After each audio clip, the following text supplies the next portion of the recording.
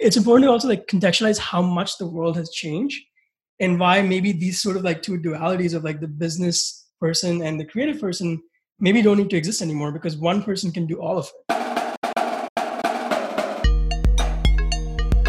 Welcome to Deviate with Rolf Potts, where I talk with experts, public figures, and interesting people about fascinating topics that meander off topic. Today's episode is a true illustration of that premise, since it started with a phone call that deviated so widely I decided to reinvent it for this podcast. The person I was talking to on that phone call helps market high-profile podcasts like The Tim Ferriss Show, and his own podcast, The Conscious Creator Show, hit the Apple Podcast Top 25 within 30 days of its launch. His name is Sachit Gupta, and he's the founder of Platforms Media, which helps authors and podcasters amplify their message and connect with brands. A mutual friend put us in touch because I was curious about ideas for growing my own podcast audience. One conviction I had going into this conversation was that I'd rather have a modest audience and do what I love than make a bunch of changes that I don't like just to make my podcast more marketable. And I think this resonated with Sachit because the tagline to his own podcast is "Make a life through your art without selling your soul." Now, Sachit is a marketing guy who wants to be more creative, whereas I'm a creative guy who wants to be better at marketing what I do. And the more we thought out loud about this on the phone, the more we realized this conversation might be useful to audiences on both of our podcasts. So we reconnected a day later and recorded the episode you hear now, a conversation where we talk in an open-ended way about how to balance passion and creativity with business success and how to integrate creativity into business. This conversation deviates into many different directions, including the ways publishing and distribution have become less centralized in recent years. I talk about how I'm not all that good at or even interested in social media platforms, and we talk about the ways that social media affects the message we're trying to communicate. Tim Ferriss comes up a fair amount in this conversation, in part because he's been so successful in this new media environment, and in part because we both know him personally. The conversation starts with my own 3-minute preamble about wanting to expand my podcast audience, but not in such a way that compromises the kinds of episodes I love to make. Let's listen in. One thing that I sort of dreaded before talking to you is like, oh God, I'm going to talk to this guy who's an expert in building my audience and scaling listeners. And he's just going to tell me that I should do only travel, or I should only do this, only do that. So it dove straight into one of my anxieties about podcasting, is that I really like to do exactly what I like to do. So it's sort of this question in the terms of creativity, like creativity versus success, maximizing satisfaction versus maximizing your audience. Which is a legitimate question, because I think even there's podcasters who might be super successful, and you're in year 3 of being super successful, and they're sort of tired of talking about the same thing all the time. So I think that's something that we can really dig into, because there's an idea that specifically I would like to grow the audience for my podcast without compromising the fact that I really want to talk about what I want to talk about. I want to keep learning, not just be an expert in travel, but learn about non-travel topics. Is that possible? I don't know. But it goes into that idea, which dovetails with your podcast, which is, how do you balance creativity with your business life? How do you, what's the tagline in your podcast? It's a good one. It's, and actually SJ, who introduced us, helped me come up with it. Okay. It's make a life through your art without selling your soul. Yeah. Just the idea of trying to master the business of creativity and being creative in your business. I mean, it's an important question, because I think that something that comes up a lot with people who listen to these podcasts is that balance in their own life. They're either someone who has sort of mastered a kind of business and they want to be more creative, or there's somebody who's very creative and they have no way of making money off that. They're really bad at building their own brand. So it's interesting that in a way we're coming to this from different sides of the coin, because you're a marketing guy who's sort of exploring creativity. And, I'm a creative guy. I'm a writer. I've been at this for a long time. I have an audience for my book Vagabonding, obviously, which is something that everybody always wants to talk about. And we can go into that more, like the possible factors that made Vagabonding of all my books successful. But then also building an audience for a podcast. Do I want to Do I want to have, 1 million downloads a week? And if so, what does that mean I have to sacrifice in terms of creativity and what I love to do? And if I do get up to 1 million downloads a week, heaven forbid I would suddenly get bored of whatever strategy leads to a million downloads a week. So anyway, that's a very long preamble of sort of contextualizing, maybe for people listening, of how we got talking on a phone call yesterday and how we decided to just record it for a podcast. Yeah, I think it was really interesting where we were talking for, I think about like 20 or 30 minutes. And then both of us just kind of had an instinct of, oh, this needs to be a podcast. I think one thing that you mentioned that's really interesting is this sort of like separation between the creative and the business side, right? People who are like very creative and not good in business, which is where like the sort of like starving artist thing comes from. And then people on the other side, which is like people really good at business, and not very creative, which is where, like, if you see in movies, like there's in Entourage, for example, the TV show, there's the director, what's his name, Billy, calls Ari Gold the suit, right? Right. And I was actually thinking about this. It's like if you look at it, it goes back to the days of like movies where if you were a creator, you required a lot of investment to produce what you were doing. So obviously you had to like go to the business people and get the money. There were like 5 big studios in Hollywood that would fund the creators, and sort of like how that's changed. And in the 80s, Creative Artist Agency started, and what they did was they started packaging the creators. So instead of like one actor going to do a studio and trying, or a director going to a studio, what they would do is they would put together a whole movie. This is the director, this is the actor, this is the actress. And they would go to studios and be like, hey, this is the movie. You've got 24 hours. If you don't want to do it, we'll take it to all the other ones. And Creative Artist Agency really, at least from my perspective, brought power back to the artist, right? So like that was one transition in the 80s. And I think we're going through a different transition now where if you look at it from the creative side, the means of production, especially in podcasting, there's not that much cost. We both have the same mic at $60. You sign up for Zoom and you're good to go. All you need is a laptop, a mic, and Zoom, right?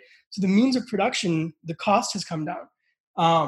And then if you look at like distribution, back in the movie days, like there were like a few places where you could like distribute movies through, and studios really like that's what they did, that's distribution. And I would actually argue if you look at books, that's the biggest role publishers play, is getting distribution for a book, right? The most authors I've talked to who have worked with a big publisher really don't rely on publishers for more than that. They still have to do their own marketing. But in something like podcasting, even that publishing like is now sort of like, there's not one entity that controls it. You can go sign up for Libsyn and publish a podcast. It doesn't cost that much. So I think it's important to also like contextualize how much the world has changed and why maybe these sort of like two dualities of like the business person and the creative person maybe don't need to exist anymore, because one person can do all of it. Right, but one challenge there is that you take away all those middlemen, you take away these specialists, and sometimes those specialists can be a thorn in your side. It really depends on, who it is you're working with to decide on whether or not they hurt you or help you. I've had books that have come out on commercial publishers and on academic publishers and on sort of small presses, and it's all a different challenge. There's all different levels of attention with each of those levels. And so it's interesting that you bring in Hollywood as a metaphor and then publishing as a metaphor. Because now we're in this position. I mean, that's probably why I ended up reaching out to you after talking to our mutual friend SJ, because I'm just thinking, like I like my audience, but it'd be kind of nice if it grew some more. So I'll talk to Satya and see what he says. And so in a way, this becomes the challenge, that we've taken away those middlemen. We've taken away sort of that top-heavy institutional aspect of it. And in a way, it's made it more fair, that you can be, you can live in Nebraska and be an African-American woman who used to have no access to the machinery of Hollywood or of, New York publishing. And now if you have something to say, then you can just buy a few dollars worth of software and have your podcast, or you can build your audience and you can self-publish a book that people love because they love your other streams of creative content. The only problem is that sort of like I sort of have my feet in both worlds. How old are you, Sachin? 32. 32. Yeah, I'm 49. So I really broke into writing. My first bylines were for Salon.com, back when Salon.com was sort of the New Yorker of online writing back in 1998. And back in the dial-up era, right? And so it just seemed very revolutionary. Again, I was a kid from Kansas living in Korea, and suddenly I could have bylines in a very sophisticated magazine because there were fewer barriers, but there were still middlemen, right? And so now those models keep changing. My first book was published in a Random House, very huge publisher that has since consolidated since it came out. But then our mutual friend or acquaintance is Tim Ferriss. Well, he's in a position, his audience is so big. Does Tim really need to have a publisher anymore?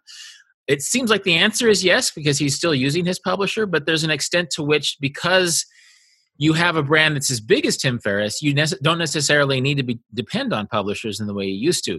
The funny thing is because I have my feet in both worlds. Like, I have social media accounts, I have a following.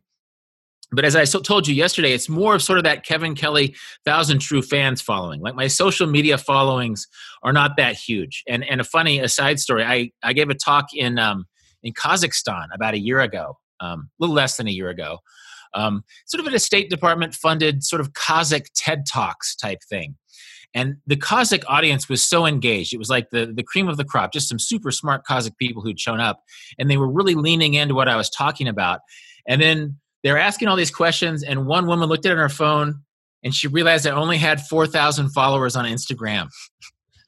and it was as if she realized I just had leprosy, or I was not as important as she thought I was, right? So in this age where your cachet is different now, it used to be your Ivy League degree or your connection with a certain publishing house with which you had a 3-book contract. Now it's this social media cachet. So again, Tim being a mutual friend, a case in point, Tim has done that really well. I feel like I haven't done it really well. I think I have like 10,000 Twitter followers, and I think I'm up to 5,000 on Instagram. But in a way, I sort of like posting those platforms. In a way, I don't care. Maybe I should. But again, that's why you're a marketing guy. That's why I got in touch with you yesterday. And maybe, of course, for historical purposes, our audience should probably know that this is quarantine time. Historically, maybe this will at some time seem like a distant past, right? So one thing that sort of drives my travel philosophy and my life really is simplicity. And simplicity has made it really easy for me to be a quarantine guy, right? Like, I don't have to keep track of 100 employees. I don't have to worry about keeping a content stream going beyond my podcast, because simplicity in all forms has made it easier for me. Maybe it is harder for somebody who has 500,000 Instagram followers to just take off 2 weeks from Instagram and not think about it. So anyway, I'm sort of thinking out loud here, but it's just that idea that I have a feet in both worlds, where at the time I got my first byline, I was like cutting edge, dial-up internet author guy. And now I'm sort of the aging guy who's like, really, I have to find another social media platform? So. And it's funny, like the thing you said about social media is also interesting. So few points on, and again, thinking out loud, like you were, one is actually the thing you said about Instagram. It's really interesting how many Instagram or people on Instagram relied on like travel and just new photos every day to like boost their following, and what's going to happen to that in times of quarantine, right? My relationship with social media is interesting. I've actually, up until last year, not been that active. I've probably now spent with clients hundreds of thousands of dollars on Facebook on ads and stuff. And really, like I like playing that role of the observer instead of the participant, right? And I remember reading this article. It was from a photographer who was talking about how he realized if he posted a photo with a certain filter on Instagram, he would get 2 or 3 times as many likes, right? And so at what point does social media, and that's just like algorithms, start driving and changing your art? I was in another discussion about podcasting yesterday, and someone asked a really good question. They're like, do you know how the Daily Drive playlist on Spotify is built, right? Because if you think about it, Spotify and Apple are the 2 big ways people listen to podcasts. And there's like the new and noteworthy section and the Daily Drive playlist. And that's really being done by algorithms or people. So there's really like a few people that if you connect with them and build a relationship with, could change the arc of like how your show goes. I think you actually talked about how that happened for you when you launched your show off of Tim's podcast. And so I think like social media for me is interesting. I actually still don't like being really active. There's so-called experts who say that you should basically post, I think it was like 10 or 100 pieces of content a day. Jesus. And I just look at it and I'm like, what? Right? Like, when are you going to actually do your work? And the creators I respect the most, I don't think they are that active on social media. So I feel like it becomes this thing that we're told that we're supposed to do. But I think the best people, they spend their time on their art. I remember when I started podcasting, there was this thing where like you have to publish like every day consistently, right? And I did that for a while, and I did the same thing. And then I asked myself this question, which is, do people care how often Kanye publishes music? Like Kanye could drop an album at like 5 p.m. on a Friday or whatever, and people are going to go listen, right? So as a creative, you have to decide, like, do you want to play by the rules of publishing every day and all of these things? Or do you want to focus so much on your art and make it so good that like those rules don't apply to you? Yeah. Yeah, well, I'm reminded of something. I mean, something really smart that SJ said when she talked to you was the idea that it doesn't really matter how big your audience is if you don't really have anything to say. You know, like having something to say is way more important than having a giant audience. So another thing that occurs to me too is just the idea of what is keeping your audience engaged. And again, this is a totally think out loud type thing, because I think this is a question that I wanted to pose to Tim years ago, but I didn't. And he sort of answered by pivoting a little bit in his own podcast. But it's the idea, if your content hinges on the idea of like self-improvement and to-do type stuff, at one point, are you going to get irritated that your audience is like, it feels like you would say, well, go do it. You know, I've been giving you advice for 2 years. Now go put it into practice and turn off my podcast for 2 years. Right. And it feels like Tim is sort of, I don't know why he's doing this exactly, but he's pivoting. He's finding different venues into the sort of the performance oriented brand that he has. But that's a good question for anyone who's doing a podcast. If your podcast, hinges on self-improvement, for example, how much authority do you really have to convey about self-improvement before pretty much you've run your course of good insight on self-improvement and your audience should be putting it into practice? Right. I thought my idea was like, everybody who listens to a self-help podcast should have a pull the trigger week, where basically you've been taking notes. I think this is my point. I think that people listen to this stuff to soothe themselves without actually putting it into practice. It's like saying, oh, I want to write a novel. And then you, again, like SJ said, you tell your hairdresser this and you tell your best friend that, oh, I'm going to write a novel. I have a great idea, but you never do it, right? And so this is another dynamic about, monetization and audience size aside, is that what is the dynamic between an audience, between someone who's giving good life advice, someone who's listening to good life advice, but maybe or maybe not putting it into practice? And maybe how can you compel people to be more active about putting that into practice? And can you always keep them, or is there a point at which they're not going to download your Kanye? They're going to move on to something else. I don't know. And I think like it also like different audiences respond differently, right? So like, for example, this is in the context of monetization. I work with this podcast called Mixergy. And I've managed their sponsorships for 5 years. And we sell ads at like the CPM, which is like the impressions per thousand, cost per thousand impressions, at like four or five times what normal podcasts do. And we sell out like months in advance. Like first week of this year, we were about 75% sold out for the year, right? And like the reason we're able to do that is because of the audience quality. And I actually think your ad rates are higher. You're saying that your ad rates are higher than your average podcast. Right. Yeah. I think that the average CPM is like 25. Ours comes to, depending on discounts and how much you do, about 100. Okay. And I think that there's a few things that go into it. Like one thing I actually believe is there's a difference between like creating content that plays to the masses and creating content that's actually real. I believe that like most people actually don't want to hear the truth. They want to hear stuff that like suits them, which is like the difference between like entrepreneurs and entrepreneurs, right? It's like if you're start talking about like how to start a company, you'll have a way bigger audience than if you actually go down into the weeds of like, okay, this is how you actually do things. Because I think you lose people with that. I think it also goes on the creative side, which is a friend asked me this question, which is like, he's like, let's say like you have like 5 years of experience or whatever, right? Do you have 5 years of experience or do you have 1 year of experience repeated 5 times? So if someone's been doing something like or creating or podcasting for 5 years, have they just been doing the same thing over and over again for 5 years?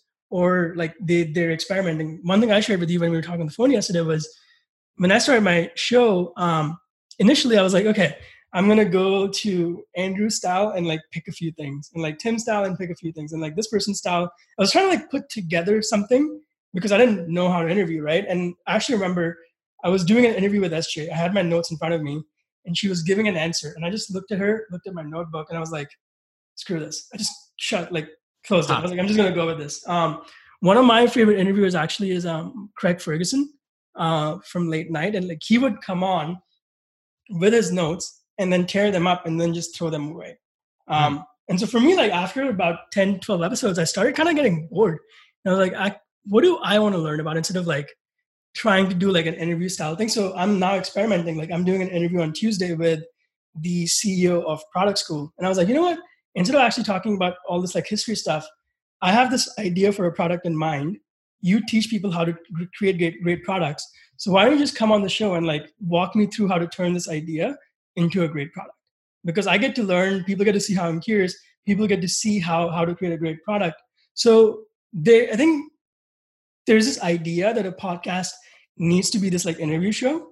And I started questioning that because I was like, where does that come from? That's a good question. Maybe because could be interviews are one of the original forms of audio mass media, but going back to when radio was first a thing.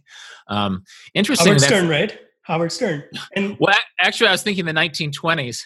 Okay.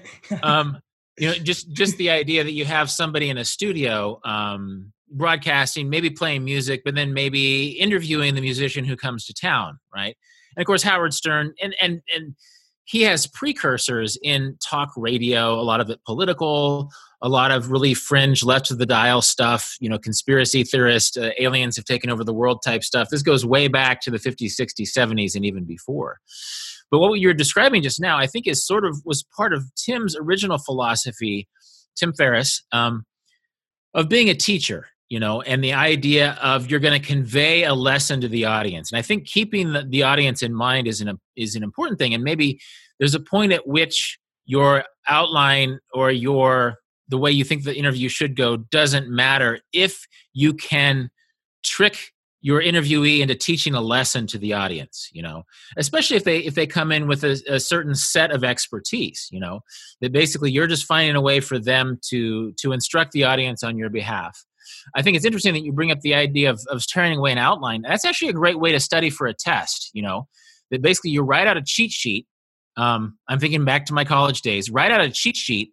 And by the time you're done writing all the salient points of the test onto a little, 5x3 card, you can tear up that card and you've internalized it pretty well. So there could be an argument for making the outline and then not using it, because then you've internalized where your guest is coming from. I don't know what has worked for you as an interviewer. How do you make your interviewees deliver on behalf of your audience? So for me, I'll share it's kind of like how I do prep now, and also something I've observed other people do.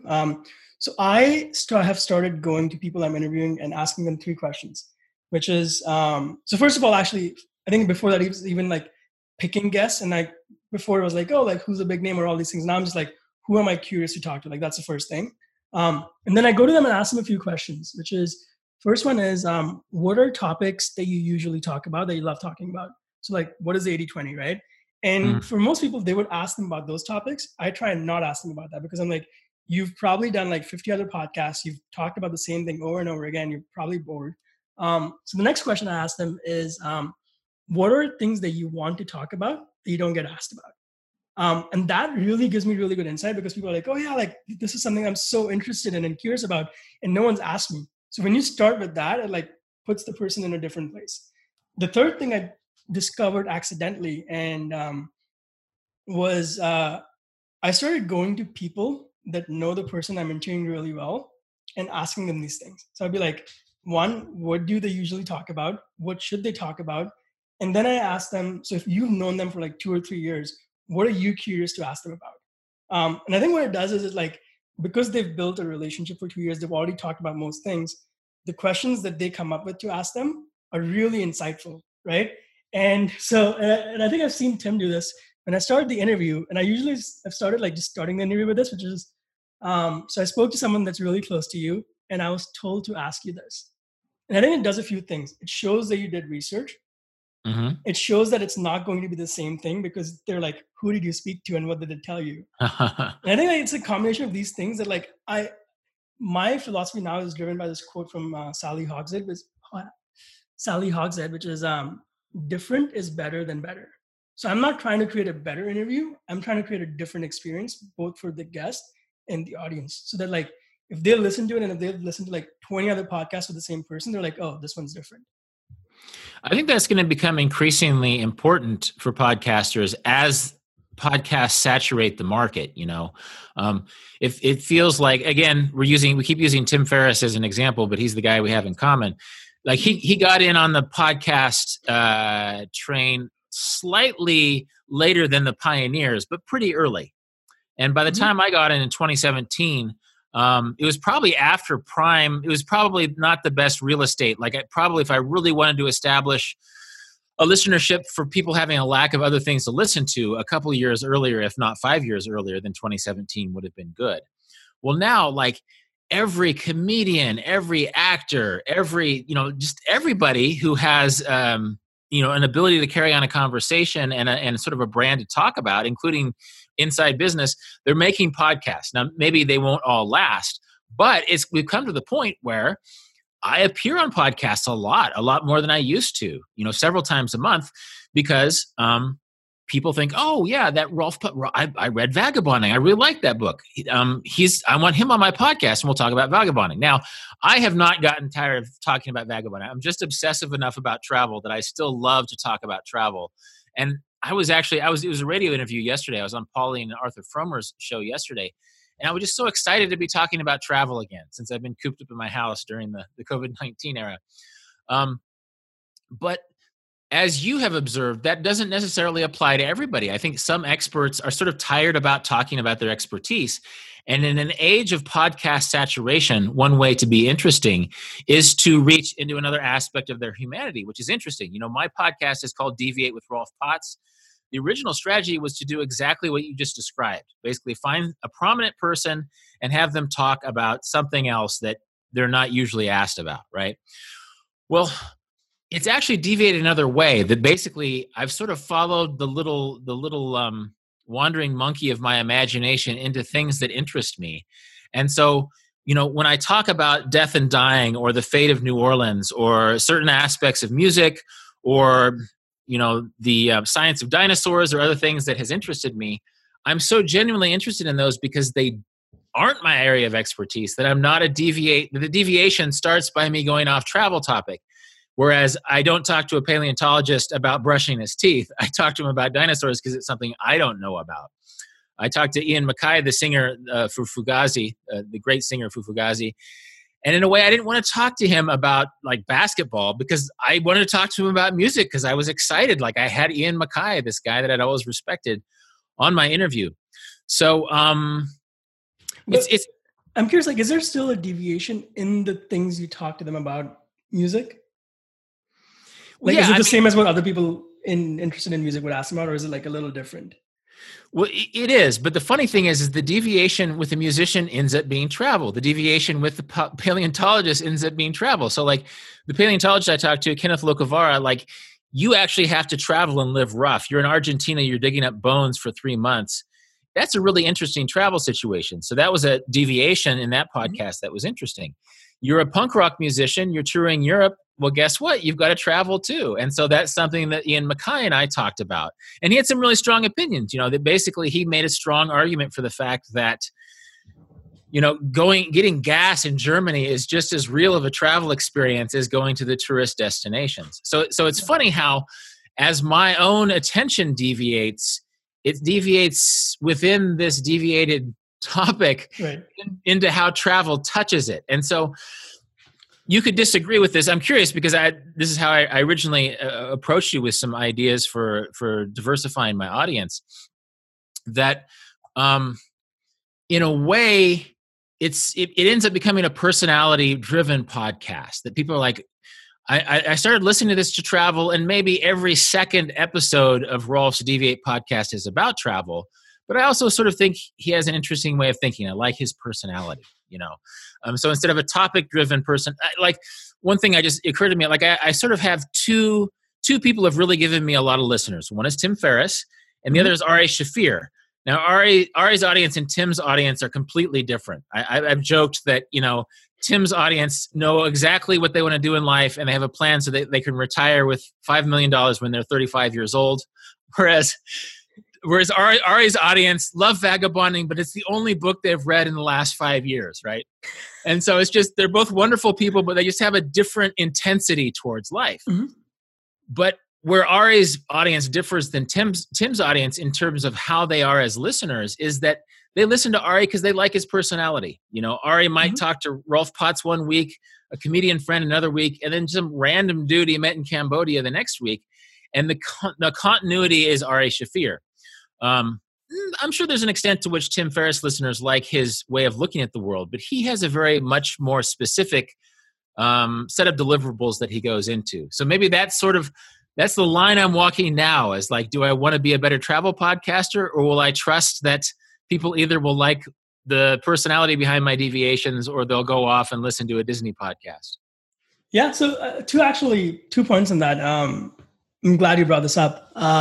So first thing is, I think most good shows are host personality driven. Actually, am trying to set up these experiments to do podcasts where we take away the host completely, and I'll share that after. But I do realize most podcasts are host driven, right? Like if you look at Howard Stern, host driven. One I really love, I don't even know if it's a podcast, but it's a YouTube show, is Hot Ones by on YouTube, where they go in and sit. Basically, it's him and a guest, and they eat chicken wings at different spiciness levels. And the last one's really hot. You'll see Gordon Ramsay just crying and stuff, right? And the thing that's really interesting to me on that show is, if you hear the questions, they are so precise. He's done his research, right? And there's some people who don't prepare at all. What I realized is there's that Steve Jobs quote, right? Which is you can't connect the dots looking forward. We can connect the dots looking backward. I think for most people, there is still that sort of line that you can draw through everything that's always been the same. So in your case, it's clear, it's travel, right? So if you're talking to a musician, you're talking to them about tours and stuff. I think for Tim, and having done marketing for him, which I won't go into detail because that's all under wraps and stuff, but the one thing I can share is it's really simple. If you look at the arc of his content for the last 15 years, it's about being efficient, being productive, optimizing, and it's about peak performance. And it's interesting, actually, it's going through a shift recently where if you listen to the last 1 or 2 years, it's more about psychedelics. It's more about the inner game instead of the outer game, right? He did an episode with Brene Brown where he actually shared, he's one of his biggest fears is he's losing his audience because he's now shifting to the inner game because he's talked about the outer game for so long. So I always think there's a line that you can draw. For me, I've always been interested. So to give you a little bit of background, I've been on the business side because I believe my creative side wasn't good enough for a long time. So I figured out the story last year where when I was young, I actually used to love to do art. But the art, I would always compare my art to my brother's, and I was it's not as good as his. So around 7th or 8th grade, I just stopped. And what I realized subconsciously, somehow I ended up being on the business and marketing side for creators because I felt I couldn't be like that, right? So that intersection of creative and business has always driven what I've done. And that's kind of what I'm doing with my show. So I think for most things, there's always a straight line that you can draw. And that's always different for a person because people are interested in different things. They're different people. And as much as you own that, that's what makes you unique. Well, I I don't have an outline, but I have a little notepad here. And so I wrote down growth market. It feels like what you're doing, jumping way back in our conversation, because like the Hollywood system or the New York publishing system has changed, because basically about 15 years ago, New York publishers just sort of shrugged and said, okay, you can promote yourself better than we can. We'll try, we'll try to get you reviewed in the New York Times, but if you can find 50,000 social media followers, then that's going to do as good as me. But in a way, this melding of creativity and business is kind of the future, for better or for worse, that we no longer have, we can hire a specialist like you used to be, or you still are, like a marketing specialist, but more and more creative people are going to be expected to manage their own business, their own marketing, their own promotion. And more, less so, but I think just as equally, business people are going to find that their world is enhanced by being creative. Last summer I ran a big idea book boot camp in Paris, and I had a small class, it was a premium class, of people who are sort of vested in the business world. Some of them are more vested in like science or medicine, not really creative worlds, pretty technical worlds. They loved the creative aspect of our big idea boot camp so much. And they were great students because, oftentimes when you get an artist and they're in your class, they're looking for the muse. You tell them to do something and they're waiting to be inspired. Whereas the person who's a business person, they just do what you told them to do. So they're really good students. But then one challenge that got through is that they often in these business settings, or like in a medical setting or a law setting, you don't have permission oftentimes to be creative. Having permission to be creative is fun, but one hurdle they have to get over, like if they want to take their expertise in business and make their own 4-hour work week, they have to give themselves permission to be creative, but also start thinking in a creative way. I'm a big Scrivener nerd. I don't know if you use Scrivener or not, but just the idea is of that cultivate a less technical part of your life. Start saving your ideas. I promote Scrivener. I keep my ideas in Scrivener. And then suddenly you have this beating heart inside of your business or your law or your medicine world that will allow you to sort of keep your feet in both streams, that you can speak to your technical proficiency in a creative way that will allow the general audience to really embrace what you've mastered in your world. So again, I think that your approach is going to have a future for a long time of melding the business world with the creative world, weighted in both directions. So, what? I don't even think that's actually that new, because I was thinking about it when you said that. I feel that the best people I've met are interested in multiple things. So there's this book, Range, that talks about, forget what the word is. What's that word? Generalist, right? So what I'm thinking about, for example, is one of my favorite books is Powerhouse CAA, which is about that agency that controlled Hollywood. I've been fascinated by Hollywood because I think those models apply. And they were talking about how when they sort of discovered Tom Cruise and found Tom Cruise, and Tom Cruise from early on, when he would go to sets, he would like go talk to the director and like ask him questions, go to the guy like who's operating the camera and ask those questions. So I think like people who are sort of like going to like want to become the best, they realize that like this is the thing that they're doing, but if they understand the things around them, that it actually makes their thing better, right? So like if you're an actor, if you can understand how the cameraman like moves the camera and what he looks for, then that'll make you a better actor. So I think like it's just like it's that like curiosity. I think the thing you said about permission is interesting because I feel like permission isn't given, it's taken. Right. So like, I remember with Mixergy, for example, I didn't have any experience managing sponsorships for a podcast, but I saw that like Mixergy wasn't making enough. And I went to Andrew and I was like, hey, and I had to build a relationship with him before. So like, he knew I was good at what I did. I was like, hey, like this thing with sponsorships, I don't think you're maximizing the value. Like, can I take a shot at it? And like, don't pay me anything. If this works, just give me a percentage on the back end or whatever. And he was like, sure. Because like he'd seen me like improve other stuff. And I remember starting with sponsorships. I went to like 4 or 5 other podcasters and like people who have blogs and stuff and just asked them like how they thought about it. And saw that like a lot of it was like driven by the like CPM number. And I was like, it doesn't make sense. Like because let's say like you have some TV show actor and then Brad Pitt, right? Mm-hmm. The sort of like the engagement from their followers is not going to be the same. So you can't pay them the same for 1,000 followers because maybe Brad Pitt's followers are way more engaged. So why doesn't that apply to podcasts? So I got on the first call and I was like, but the sponsor was like, hey, like I'm curious, like how much are you willing to pay for a customer? And they gave me the price. And I was like, so do you think we can like get you like 5 or 6 customers a month, given our audience and given what you know about the podcast? And they're like, yeah. So I was like, okay, so like 6 times whatever that is the price of the sponsorship for a month. And they're like, that sounds good. And in that, we basically doubled the prices. So that was me not asking for permission, but being creative on the business side. And I think there's so much more room to be creative on the business side than people think there is. Yeah, that's a good point. That's a good point. Did you have a metric for measuring audience quality?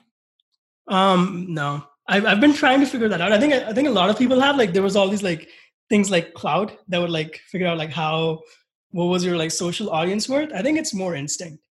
Okay. I've realized a lot of the stuff that I've done that's been like that, like those like sort of like inflection points, has just been this like creative instinct to try something and see if it works.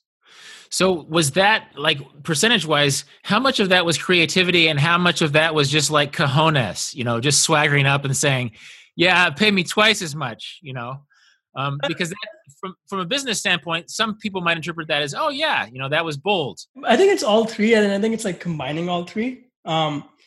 Because if I didn't understand their business goals, I wouldn't have come up with that idea of changing it from CPM to like how much their customer is worth, right? So it's sort of like it's that best example of like combining both the creative and the business element. And I think what I've seen for me is maybe it started with being bold, but now it's more like I'll see this. And I remember like when I was younger, I would like question, I was like, wait, why isn't it being done this way? Like, am I crazy for thinking that if you just make this switch, it would just be easier? I'm actually curious, for you, was travel something that came about as you got older, or was it always something that you were interested in and you always did? It was always something that I was interested in, though it's funny now that in retrospect, it feels like I started traveling when I was young, but when I was young, I didn't feel like I was young, right? So like I didn't have a passport until I was 25. Well, now that I'm in my late 40s, that feels pretty young. But at the time, I knew people who had passports when they were 10, So I think that desire, I think maybe this is why Vagabonding is sort of a philosophical book as much as a how to travel book. Because I think there's a certain class of Americans, and maybe from any country, just sort of part of your upper middle classness dictates that travel is part of your lifestyle. Well, I wasn't upper middle class. I was sort of bullseye middle class and also provincial middle class. And so I didn't really know that many people who traveled or had passports or anything. So in a way, my desire to travel was never uncoupled from my desire to live life fully. That when I read poetry and I was inspired, it inspired the travel part of me, right? And so there was never separation. It was never compartmentalized in the way of a upper middle class kid. I sort of built my own travel philosophy out of desire rather than having it given to me. So something I'm curious about, because I think even in this, like, I don't think your thing is actually just travel. Because the reason I read Vagabonding and people read Vagabonding over other books, it's not about travel. It's about doing travel differently than most people do. So I'm curious, like, was that a theme for you when you were younger? Not like, it doesn't matter actually like what you did. Like you would always like do things differently or see things differently than other people. Yes. I mean, sometimes it can be self-congratulatory to say, oh yes, well, I've always seen things differently than other people. I think there's always a mix. There's sometimes where you're just sort of doing things in the same way as everyone else, but then there's this desire, and I think that's where this lay was this desire to be different when it didn't seem like the normal way of doing things made sense, right? And in fact, that's one of sort of my standard stories is that in America we're taught that hard work will pay off with the life that you want. Well, nobody worked harder than my grandfather, who was a farmer in Kansas, right? Well, when he retired, he couldn't really enjoy his retirement for health reasons and for the health factors in my grandma's life. And so I learned that the hard way when I was young. And so that was a big motivator. It's like, well, obviously that dictum, the idea that you will be rewarded from hard work, well, that doesn't really pay off exactly. So sort of what's a more soulful way to live? What's a way that I can sort of benefit from the dynamism and prosperity of American society without having to sort of play by these rules that keep us in a holding pattern, right?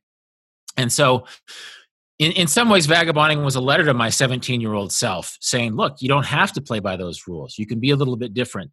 Because I was of a generation where travel was accepted, but it was sort of seen as sort of an irresponsible counterculture hippy dippy thing, and that's fine. The counterculture has generated some great ideas, but the counterculture is also given to cliches. And so why does travel have to be an irresponsible thing for upper middle class people? Why can't you just go and travel into the world and make it deepen your life? The funny thing is that in tandem with technology, since my book has come out, there's been the rise of digital nomadism and other ways of people who no longer hide their travels from their resume, that travel is actually an active part of their education, as it always should be, So I think, it helps that I was raised by teachers, who sort of taught me to make everything an education. And so I think that mindset, if not travel specific, that mindset of questioning things and trying to find the best way to do things, and not just the best way to do things in the terms of most efficient, but the most soulful way of doing things, or the way that can lead to the deepest satisfaction or to maybe help other people at the same time. That became a way of doing things. And I think that's why Vagabonding resonated, because another thing that I always tell people is that some of my editors and some early reviewers said, well, Rolf Potts doesn't teach you tips on how to fold your socks when you pack your backpack. What kind of travel book is this? And I think readers understood what some of those critics and editors didn't understand, which is that it's a big picture thing, that travel can be a metaphor for so many other things in life. And what's interesting is in that, I sort of like see the difference in your style, let's say like compared to Tim's. So for example, it's both like looking at things in a different way and questioning things, right? But yours is more about like soulful and all these different things. And that's why it's like travel for like 3-4 months or whatever. We talk about how like Tim's stuff is more about being efficient, right? So I remember actually, because I remember looking at this post around like 2009 or 10, one of the most popular blog posts, I think on his blog or another one, was like how to like put as much as you can, or like pack efficiently so you can put as much as you want in like one small thing. Okay. And so it's about travel, but it's completely like divergent paths, right? Yeah. Because of the perspective that you bring. And I think that's what happens when you like start building an audience, is like you bring your own perspective, and that's what makes you different. Yeah, I think Tim is attuned to deliverables. He cares about his audience enough to know that he wants to sort of deliver a lesson or deliver value. And that's a good thing to consider from a podcast perspective. But from a traveler perspective, I like to not know what's coming, And I think I would argue that what you just said, like not knowing what's coming and looking at things from a more soulful way, is actually bringing value. It's just bringing a different kind of value, right? Like I think anyone who achieves a lot gets to this point when they're like, okay, they look around and they're like, what's next? I mean, I remember so I'd moved to San Francisco and had this goal of like working with people I was inspired by. Because I was like, I actually remember I say this in a video I recorded last year. I was like, oh yeah, if I can work with these people, then I can tell myself I'm good enough at marketing. And so it was like, I was like trying to like fill that hole by like saying, hey, I work with all these people. And I remember reaching that point in 2016 and being like, oh, I'm working with Tim, I'm working with Seth Godin, I'm working with Andrew Warner, like all of these people. What's next? And I was like, one of the Shark Tank sharks, Richard Branson, like it was just like the next goal. And I realized, I was like, oh wait, this will never end. This will keep on going. And so that sort of like over the last few years started this inner journey of like learning, getting, or instead of like being about a goal, like being about the craft and all of these different things. So I think like both perspectives are important. Maybe they just come at different parts of life. Yeah. I think the idea that, this thing will just keep on going, the idea that if you keep being ambitious in a certain way that's not inward thinking and soulful, then you'll just be this giant monster eating everything in your path. It's like the Pac-Man model for success. And then that goes back to what we were talking about a little bit earlier, just the idea of, okay, you make certain compromises to build your audience of 5 million people. And by you, I mean like a hypothetical Rolf Potts. Well, then then you're on the hook to keep these 5 million people satisfied. If it's not driven by your own vision, if it's not driven by what you consider to be soulful and important, then suddenly you may as well be employed by those 5 million people. They're the boss that's being demanding. They want you to. This is another thing that when I wrote Vagabonding, I literally said in the introduction that there wasn't going to be a sequel to Vagabonding. Because I think oftentimes movies are a good example. We've used a lot of Hollywood metaphors here. In a way, people go to see a sequel because in a way they want to see the first movie again, but a little bit different, right?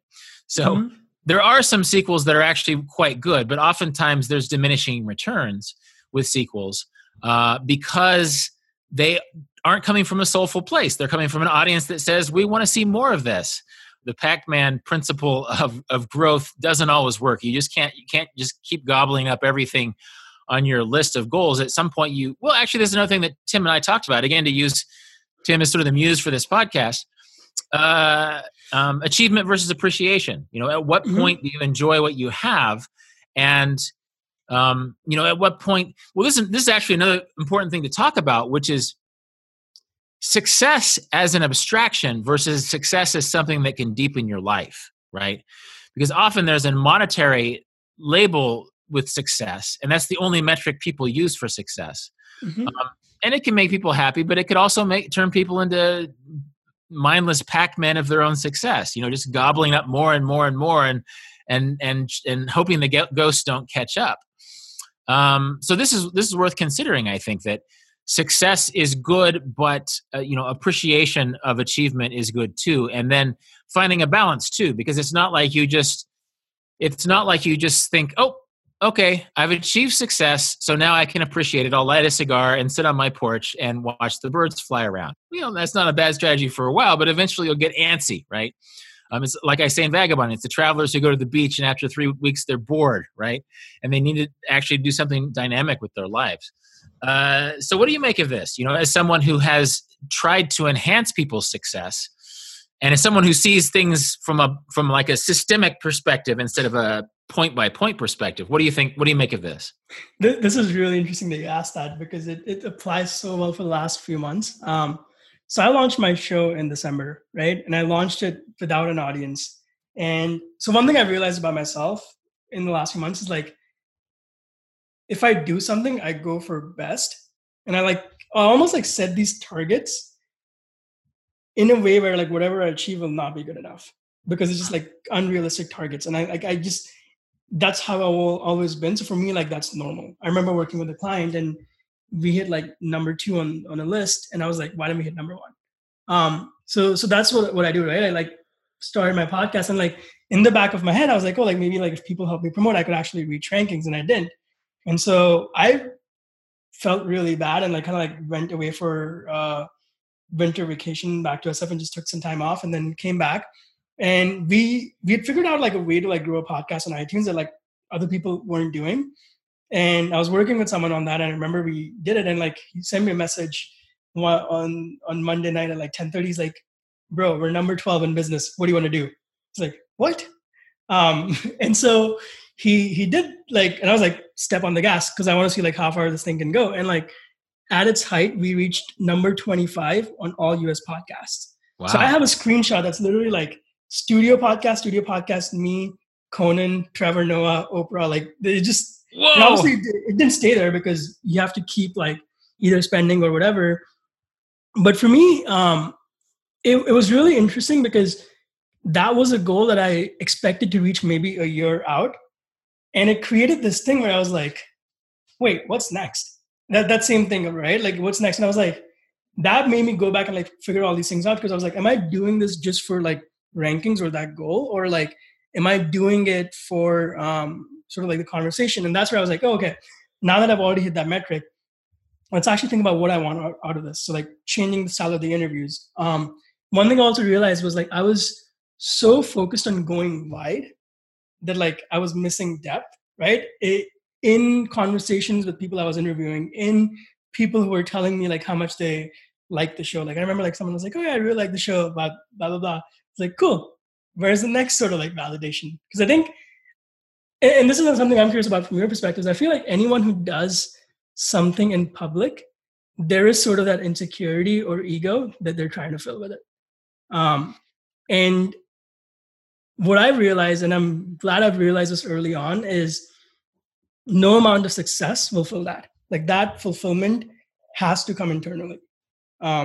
Because you can spend your lifetime chasing success, right? And like the thing with success too is if you get it, then success can become its own prison. Rick Rubin has a podcast called The Broken Record.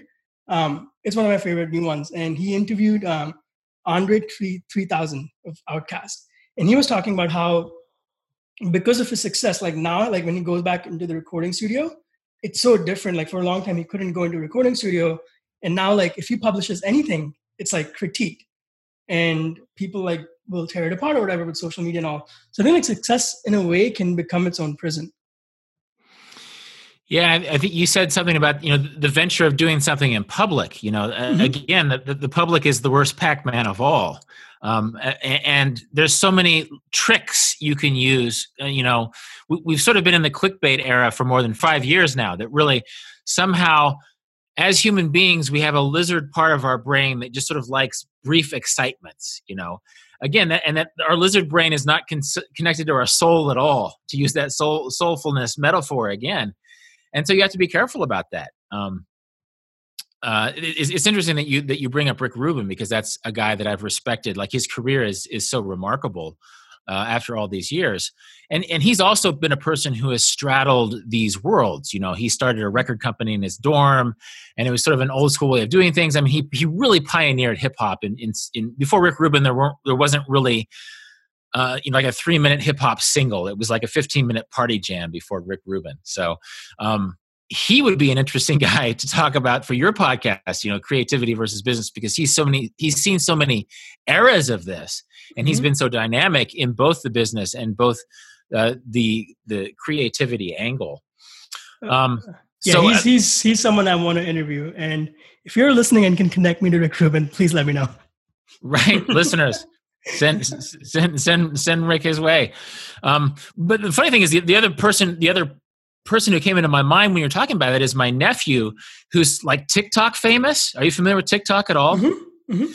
Yeah, my nephew. I'm in Kansas right now. I'm in rural Kansas. He lives like a mile and a half away from me. He's 18 years old, and he has this awesome TikTok account. And I come home from Kazakhstan, where I'm sort of like the TED Talk in Kazakhstan, and people are rolling their eyes because they only have 4,000 Instagram followers. He has like 250,000 TikTok followers. He started in November. And I think one thing that he's done, and this has been encouraging for me, is that he's just been himself. And he's a smart guy. He's a good looking guy. And so he does these videos where he'll draw pictures. He'll do really quirky art where he'll take a drawing that he did when he was 5 and then draw it as an 18-year-old. Or he'll go to the lathe and make something with wood. Or he'll do these funny little memes from TikTok, but he's not like trying to capture the trend of TikTok. Like he's not trying to do a thing on the latest dance.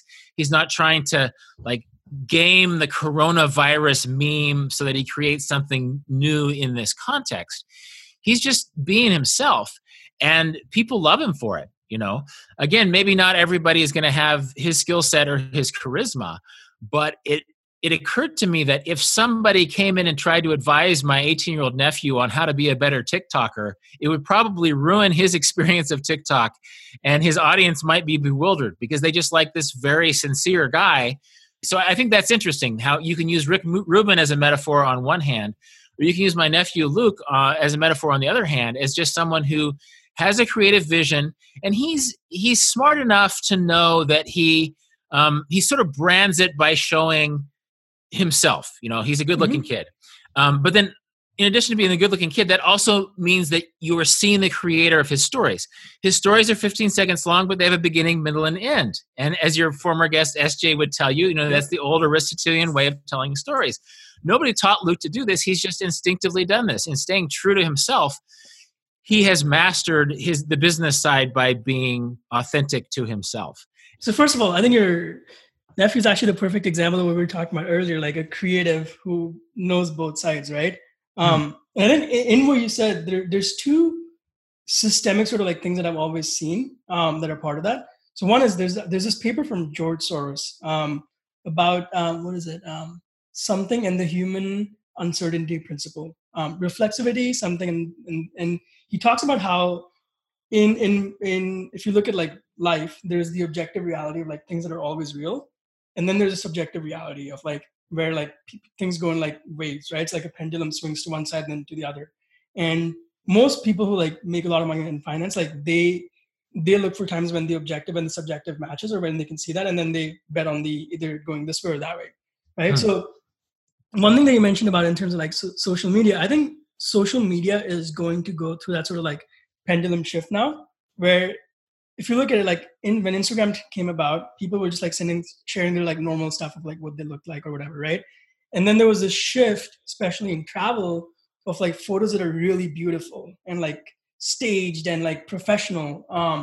And now when you go on Instagram, it's like, to me, it's so weird. Like if you go on someone's Instagram, it's literally like one professional photo after another of just them. Like what's happened to humanity and like our ego that like it's literally just like here's me. I remember looking at someone's photos. This was crazy to me.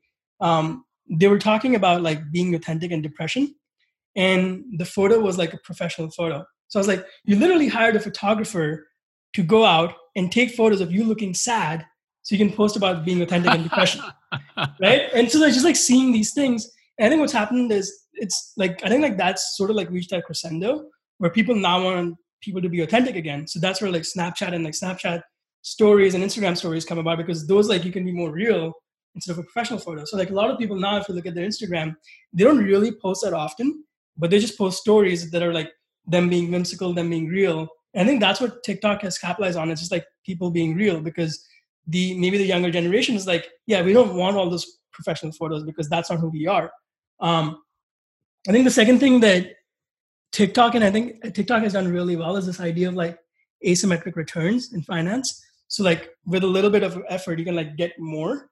And I was reading about this where there's something about the TikTok algorithm where if you look at like Instagram and Facebook, you have to have a big following to like get big exposure, right? In TikTok, the way they've structured it, I can't describe it. Anyone can go viral. So the discoverability is way easier, right? Like if I go on Instagram without a following now, me being discovered is really hard. But if I do that on TikTok, it's much easier for some reason. And then if you're actually creating good content, then people will like follow you, and it just becomes way easier to build a bigger following, which is why a lot of people are going towards it. Are you familiar with Marshall McLuhan's Understanding Media? I haven't read that, no. It was written in the 60s, I think, and it's so prescient in how it predicted sort of the online world and the social media world in ways that are hard to understand now. That basically he coined this term, the medium is the message. That basically the message, I'm going to paraphrase it wrong, but the message you get will really depend on what medium it is conveyed on. And I think what happened with Instagram is that people didn't set out to be fake and airbrushed on Instagram. It's just that if you posted 100 pictures of your trip around the world on Instagram, you'd get way more likes and engagement on the pictures that look like they were out of National Geographic magazine, where you looked really super handsome and your wife looks super sexy, right? And so there was this drift where Instagram probably did and does create depression of a sort, or sort of an artificiality of a sort, where you're sort of performing your trip for Instagram because you want engagement. I've seen this myself. Like I went around the world last winter, and I was posting on Instagram. I'm still doing some of those pictures now because it was hard to keep up with them. And I would write these little miniature essays under my Instagram pictures. Well, nobody reads those. I have about, maybe a couple hundred people read those, maybe even less than a couple hundred people. In fact, I have recently I posted, I think it's my most recent Instagram post. It's like sort of me in Sri Lanka in a minivan, feeling good of myself. I sort of look like a douchebag, right? So in the caption, I wrote a little essay about saying, yeah, I look like a douchebag, but this is why I have this smug look on my face. Well, somebody like instant messaged me directly, and they're like, "Oh, you look like a douchebag. You don't look handsome at all." And it's like, I literally said that in the you took the time to send me a direct message, but you didn't take the time to read the caption. So in a way, I think the medium is the message on Instagram, and Instagram is all about the images. And so despite the fact that I sort of tried to create an aesthetic of honesty through Instagram, in a way it doesn't work, because a certain percentage of your viewers are only going to see that percentage of your photos that are beautiful enough for them to engage with. And so I think maybe that's why Instagram stories have appealed to a certain type of Instagram user. That's why TikTok appeals to young people. One fun thing that I've seen in looking at my nephew's TikToks is how nice people are compared to Twitter. I could be wrong. Maybe they're just nice to my nephew. I don't know. I don't look at that many TikTok accounts. But there are these different, I think the medium is the message. You know, we have Twitter. Rage is one of the main vernaculars of Twitter. You know, that very seldom on Twitter do people say, well, what did you mean by that? Or could you tell me more about that? Because that I sort of disagree. No, it's just people raging at each other all the time on Twitter. So I think oftentimes we tend to condemn young people and teenagers. And so I was so heartened by how nice everybody was on TikTok. And maybe there's some mean parts of TikTok, but in a way, I think we have taken that McLuhan principle that the medium is the message, and we've taken it times 100,000. We're inventing a new technology every week that is its own medium and hence its own message. And we have no idea what it's going to bring out of us in human nature, you know? Yeah. And so there's a certain superficiality that resonates in Instagram, a certain beauty standard that is clearly not realistic, but we're sort of stuck with it if we want our likes. And there's this certain rage factor. There's this lizard brain rage factor in Twitter. You know, it's not the only thing. I use Twitter for following baseball, for example. But it suddenly Twitter realized, maybe without intending to, that people can really harness their inner enraged person on Twitter. So who knows? I mean, like in 10 years, we can have a sequel to this podcast where we talk about all the new mediums that have been invented in the last 10 years and how they have channeled different parts of our human nature. You know what's interesting on that too is like, sort of like when we started with like talking about Hollywood, and we're talking about how like before consolidation was on the side of like the studios, because there's like 5 big studios. I think that's what's happened online is like that consolidation is still there, but it's now shifted to distribution.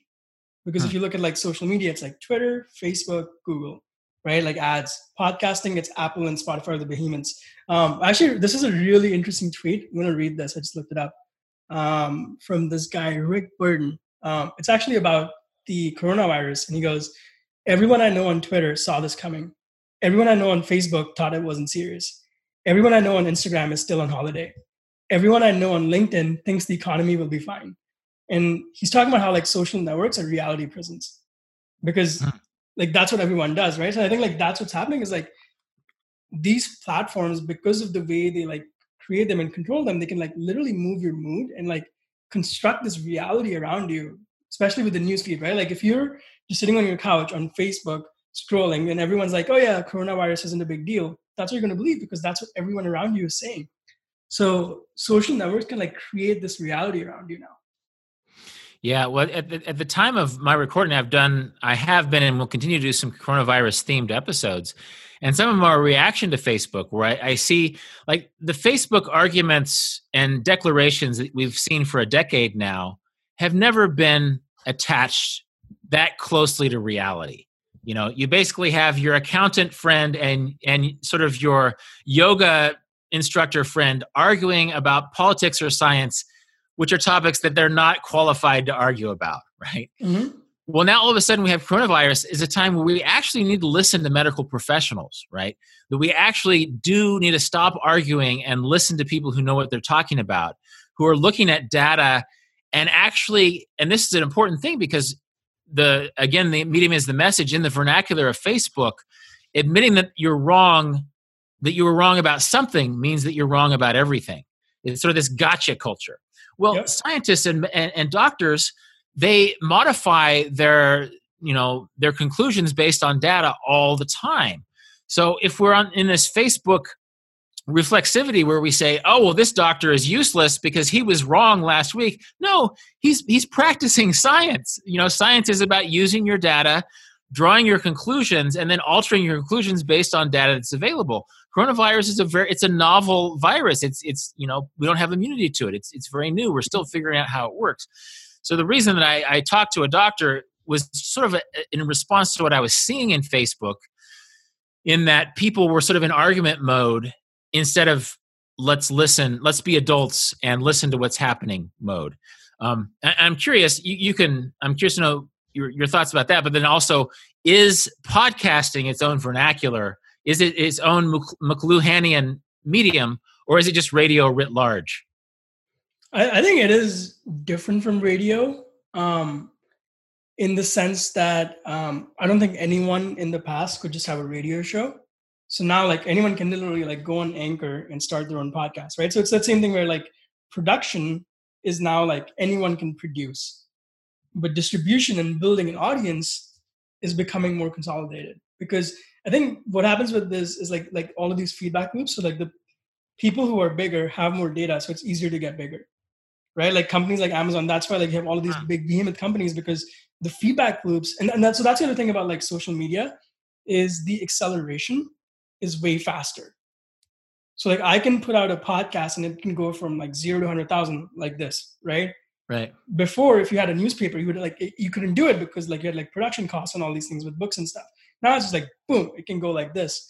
So I think like that's how it's a little different from radio. But yeah, I mean, I think if you look at it's interesting that to see where you can get the most updated news about coronavirus, for example. I think it's Twitter and podcasts. Like even news is behind, and I think the reason.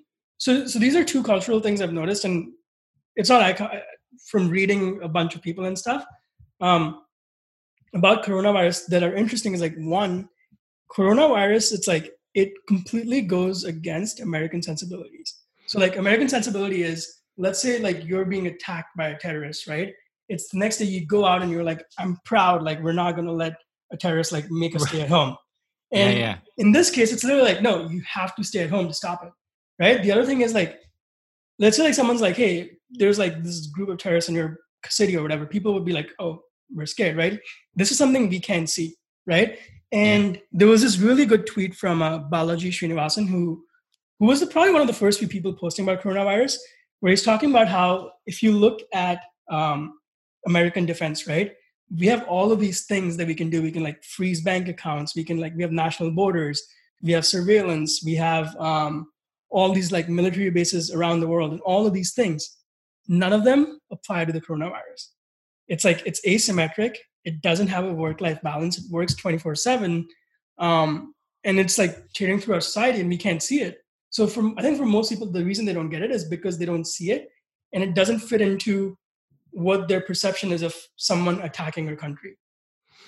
Yeah, and I think we're having something is attacking our country, but yet we're having our same old conversations. We're trying to, to stick a dagger in somebody else's argument when both of us should be listening to what's happening. Mm-hmm. And in a way, terrorism is an interesting example because it's asymmetric warfare. It's different than like two industrialized nations massing tanks and implementing spies and having a traditional war. That basically terrorism is sort of a publicity stunt. There's an extent to which the national security did not really lessen that much on 9/11. We weren't in danger of being taken over by anybody. It was just some resourceful people made a very visible act. Mm-hmm. And that's actual tactical importance was way less important than its symbolic importance, right? And so that's part of so in an act of terrorism, we had to stick our chests out and say, yeah, we don't care. We're going to go shopping. We're going to get our froyo, we're going to get our frozen yogurt and celebrate our defeat of terrorism. That literally doesn't work in this situation. That mindset, which interestingly, historically, 9/11 was sort of at the beginning of this nascent online / what soon became social media era. This is the first global epidemic in the age of online discourse and social media. right? Mm-hmm. And so the reason I brought it up is that it feels like a podcast is actually very well suited to discuss nuance, right? Mm-hmm. Whereas Facebook and sometimes Twitter is not, although I've been getting some good information from Twitter.